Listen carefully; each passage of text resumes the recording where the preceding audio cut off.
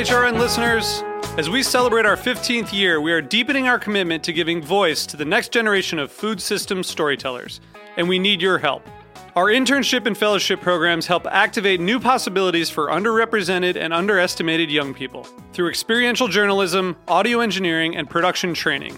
Through these unique programs, HRN helps food equity stewards build essential workforce readiness skills that expand their potential and foster economic mobility.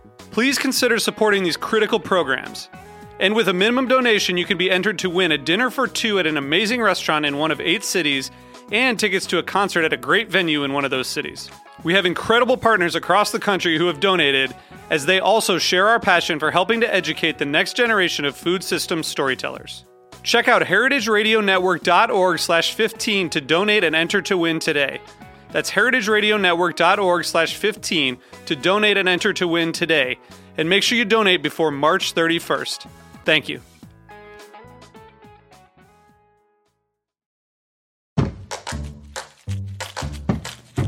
Welcome to Meat and Three, Heritage Radio Network's weekly food news roundup. I'm your host and HRN's Communications Director, Kat Johnson.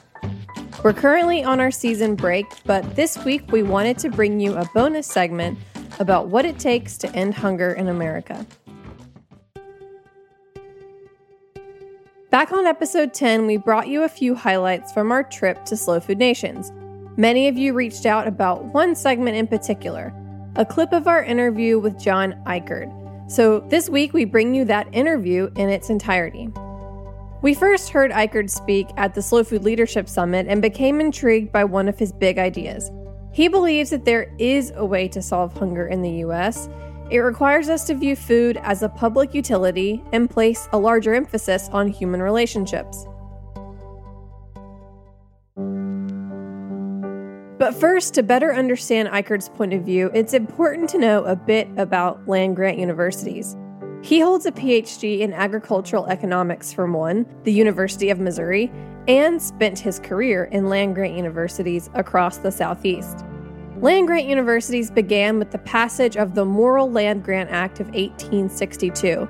It gave each state 30,000 acres of land, and proceeds from the sale of these lands allowed states to establish colleges dedicated to branches of learning related to agriculture and the mechanic arts.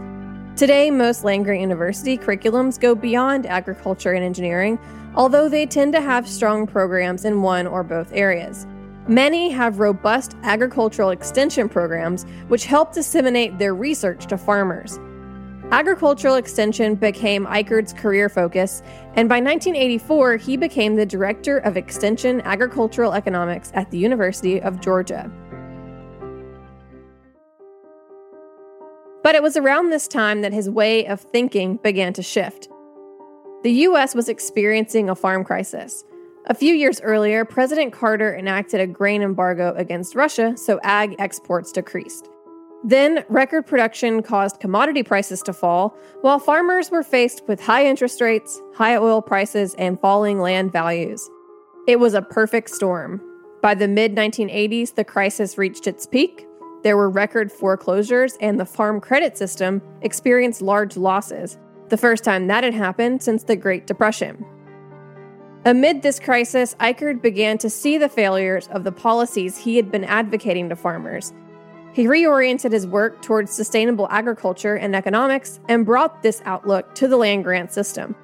He returned to the University of Missouri in 1989 under a cooperative agreement with the USDA. His mission was to develop research and educational programs related to sustainable agriculture. I started off my interview with Ikerd by asking about his experience working in land-grant universities in the South. When I had an opportunity to go to land-grant university, University of Missouri, for my undergraduate education, being a poor kid from a small dairy farm down in southwest Missouri, I thought it was the greatest opportunity in the world, and I still think land-grant university as an idea was one of the greatest opportunities ever for just the common person's university. It was very affordable. I could work my way through college. I went back there to get all of my education, so I was a real strong believer in the land-grant concept. It was the people's university, worked for farmers, people in rural communities, people across society. And I got my education in agricultural economics, and when I got out of the university, I had an opportunity to work in universities in extension, which meant I could work with farmers and people in rural communities. But the approach to agriculture and economics that I'd been taught is that what we really needed to do in agriculture is to improve the economic efficiency of agriculture. And I think it made a lot of sense at that time based on what we knew. This would be back in the late 60s, early 70s. If we could make agriculture more efficient, reduce the cost of production in agriculture, then we could make food more affordable. We were going to make good food affordable to everyone. We were basically going to get rid of hunger. That's what I thought we were all about. And we were going to do that in a specific way, adopt the industrial model of agriculture, specialize, standardize, consolidate into larger farms. I taught, farm for the economic bottom line. This is going to be good for society as a whole. Get big or get out, I used to say, economies of scale and this sort of thing. But it was all justified by this social mission that we were doing something really good for society. But then I got into the 1980s and we were working with farmers, and I won't go into great detail here, but it was a time whenever farmers had done what we had done, they got big rather than got out, but they borrowed a lot of money during the 1970s. We experts were telling them they could do that, and they ended up with large debts at high interest rates that they really couldn't pay. When we got into the 80s, we got into a domestic recession, a global recession, the export markets dried up, and they were losing their farms. I said there's something fundamentally wrong with that kind of agriculture. It's not meeting the needs of farmers. I didn't go and learn this to drive farmers out of business. Later, I could see what it was doing negative for rural communities, and after that, I began to understand what we were doing with land, with soil erosion, pollution of the air and water with agricultural chemicals. And I said, I can't stick with this. So my fault with the university, Land-Grant University, is not that what we started out to do wasn't well intended. But I think now, after 30, 40 years of experience, we see that didn't work. My problem with land-grant universities today, I won't dwell on it, is they continue to persist in somehow this continued industrialization of agriculture in pursuit of the economic bottom line is going to be for the greater good of society and humanity. And the evidence is clear that it simply will not. Do you think that land-grant universities have the opportunity to change their approach and to kind of undo some of the negative impacts that they've contributed to?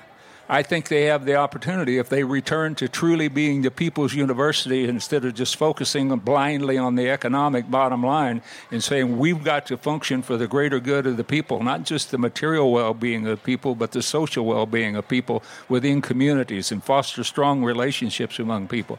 And we have an ethical and moral responsibility for the future of humanity to create a sustainable agriculture that meets the needs of all in the present without diminishing opportunities for the future. That opportunity is still there, but we just haven't grasped it. There are some great people within the land-grant university system that are following that mission personally, but our institutions simply haven't taken it up. You speak a lot about agroecology. Can you briefly explain what that means to you and how it affected your economist point of view? Yeah. Well, agroecology is a combination of the science of ecology with agriculture. And the first principle of ecology is you can't do just one thing. And so agroecology is seeing agriculture as an integral part of the living system, of seeing the soil, the microorganisms in the soil, and the plants and the animals, and the farmers and the farm family and the farming community is all a part of an integral whole. And anything you do to one part of that system affects that system as a whole. So anything that we do on the farm, any one activity on the farm, doesn't just affect the biological activity in the soil, for example, but it has an impact on the plants, and the impact on the plants is an impact on the animal, which is an impact on the farmer, which is an impact on the family, so you've got to try to anticipate as many of those unintended consequences as you can. But the bottom line of that, as opposed to industrial agriculture, which basically tries to separate agriculture from nature, tries to separate people from the vagaries of nature. We're trying to escape from the harmful things that have come out of nature. And so if we try to isolate and replace the productivity of the soil with fertilizers, replace crop rotations with chemicals and things like that, we're saying we don't want to be dependent. We don't want to be a part of nature. Agroecology says we inherently are a part of nature, and that we have to learn to farm, to work, and live in harmony with this system of which we're a part. And there's another important part of that is when you see ourselves as a part of that larger whole, it doesn't just end at the farm and the community. It goes on to society as a whole. And it sees human society, we as humans are just one species among many. And we're interdependent with all of the other living and non-living things of the earth. And there's certain principles or laws of nature that we have to respect, not just gravity and the physical laws of human relationships. That if we want relationships, we have to have trust and kindness and courage. We need to love and be loved, to care and be cared for. These are laws of human relationships that we have to respect because we can't change. And if we see ourselves as a part of that system, then we begin to shape our society to be consistent with the laws of nature, shape our economy and shape our agriculture to be consistent with the needs of society within that nature. And on that train of thought, one of the things that you mentioned yesterday at the Leadership Summit that has really stuck with me that I hadn't really considered before is food as a public utility. Can you briefly explain, what you think on that? And how we could make that happen? Right. Well, as an economist, I come to the conclusion after studying long time that if we're going to address the issue of food security, meeting the needs of the present is the first condition of sustainability, sustainable agriculture, sustainable food system. If we're going to do that, we can't rely on markets. I say hunger today is discretionary. Because there's plenty of food in the U.S., there's plenty of food in the world to feed everybody. But if we rely on the markets to get it to people, then the markets are only going to feed those people who have the money to compete in the marketplace.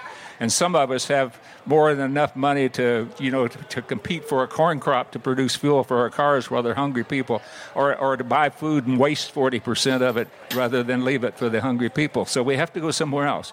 So we've tried to rely on government programs, but unfortunately, we have relied on programs that are at the state and national level, which are inherently impersonal again. Those economic relationships are impersonal, buying and selling rather than really seeing the people that produce the food or people that consume it. Our government programs have been impersonal. Our charities have become impersonal. So if we're going to deal with the issue of food security, the first condition of sustainability, we have to do it in a different way. And I've said, okay, what if we consider food as a basic human right, which they do within the food sovereignty movement? And then what if we see of a way of ensuring that right within the context of the U.S. society? And I said, okay, we're not socialism, communism didn't work any better than capitalism in feeding the hungry people. So what can we do? We can look here and we can see things that are working here. We can see the public utility. Public utilities we depend upon for water, we depend on sewage, electricity, natural gas, a whole range of things that we have public utilities. And the purpose is to separate those functions that are essential public services from the vagaries of the market.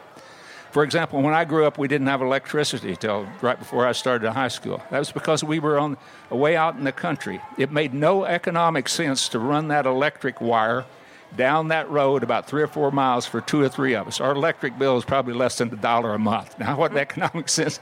But somebody decided those people out here in the country have a right to electricity. So they formed an electric co-op, a public utility. They brought the electric to us. I'm saying that's what people need that are hungry today. That's if we're going to solve food security, we need to say these people have a right to good, healthful food. And we're going to find a way to get it to them, but we have to do that in a way that kind of insulates this system from the vagaries of the market. It won't feed people. And it has to be a personal system. It has to be one where there's a sense of connectedness between the people that are getting the food and the people that are producing the food. And there's a sense of connectedness between the people in the community. So when they say, okay, we're going to ensure this right for food, then they know the children that are in school. They see those kids. And the people that are having the kids that are, that are hungry today that get food, then they see the people that are really supporting them. And there's a sense of personal connectedness and responsibility there that you don't get in the markets and we're not getting through the impersonal program, either charities or the others. And I think we could largely fund these programs in 2 different ways. If we focus on raw to minimally processed food and help people learn to prepare those foods and to select them, then what we're only dealing with then today, about 85% of what we spend for food is not for the food, but it's for the processing, transportation, preparation, those sort of things. So we'd be working on this base that's much smaller in terms of total economic costs than the retail cost of food today. So that's one thing that we could really focus on in terms of savings. So if we brought in then all the public assistance programs, the school lunch programs, the SNAP programs, WIC programs, for people that voluntarily wanted to become a part of the utility, they wanted to meet their food needs with utility, then I think the existing government programs that we're spending for the full retail cost of food, if we focus on the raw materials, then would largely meet it. But what's important is that we have a community sense of responsibility, that if there is a gap, we'll make it up. And we'll also buy as much food as we possibly can from our local producers, and we will pay them a fair market price. We'll pay their cost of production plus a reasonable return, just like we do in a public utility for someone that's providing coal or something else. So we use that concept to kind of insulate or isolate provision of food as a basic right from the market forces and from the impersonal forces, and we make a personal, social, and ethical commitment to make sure that everybody in our community has enough food. And I think we'll benefit more socially and ethically from knowing that we're doing the basic right thing than any economic cost it would ever impose upon us. I'd just like to see somebody try this idea somewhere. And you said that if you were to put money on it, you would be willing to bet that this will happen soon. They asked me what I would do if I had millions of dollars that I could invest in something. And I said, if I had millions of dollars that I can invest in something, I would fund all sorts of pilot projects so we could find out people could try these ideas and work out the bugs. I don't claim to have the solutions. I just think it's an idea worth trying. And if you get enough imaginative, creative people involved in something that want to make it work, I have confidence, I hope that they would be able to do it. If you want to learn more about John Eichardt, visit his website at johneichardt.com. That's JOHNIKERD.com. He'll be participating at Slow Food International's gathering, Terra Madre, in Turin, Italy this September 2018. You can learn more about Terra Madre at slowfood.com. That's it for this week's show. We'll be back next Friday with another bonus feature, so make sure you subscribe to Meat and Three on your favorite podcast app. If you love what you're hearing, please recommend us to your friends and rate and review us on Apple Podcasts. Get in touch if you have feedback or any ideas. You can reach us anytime at ideas@meatand3.nyc. That's all spelled out. Meat and Three is produced by Hannah Forden, Liza Ham, Katie Mosman-Wadler, and me, Kat Johnson. Our audio engineer is David Tadashore. Our theme song was composed by Breakmaster Cylinder. Meat and Three is a production of Heritage Radio Network, the world's pioneer food radio station. Learn more at heritageradionetwork.org and follow us on Instagram and Twitter at heritage_radio.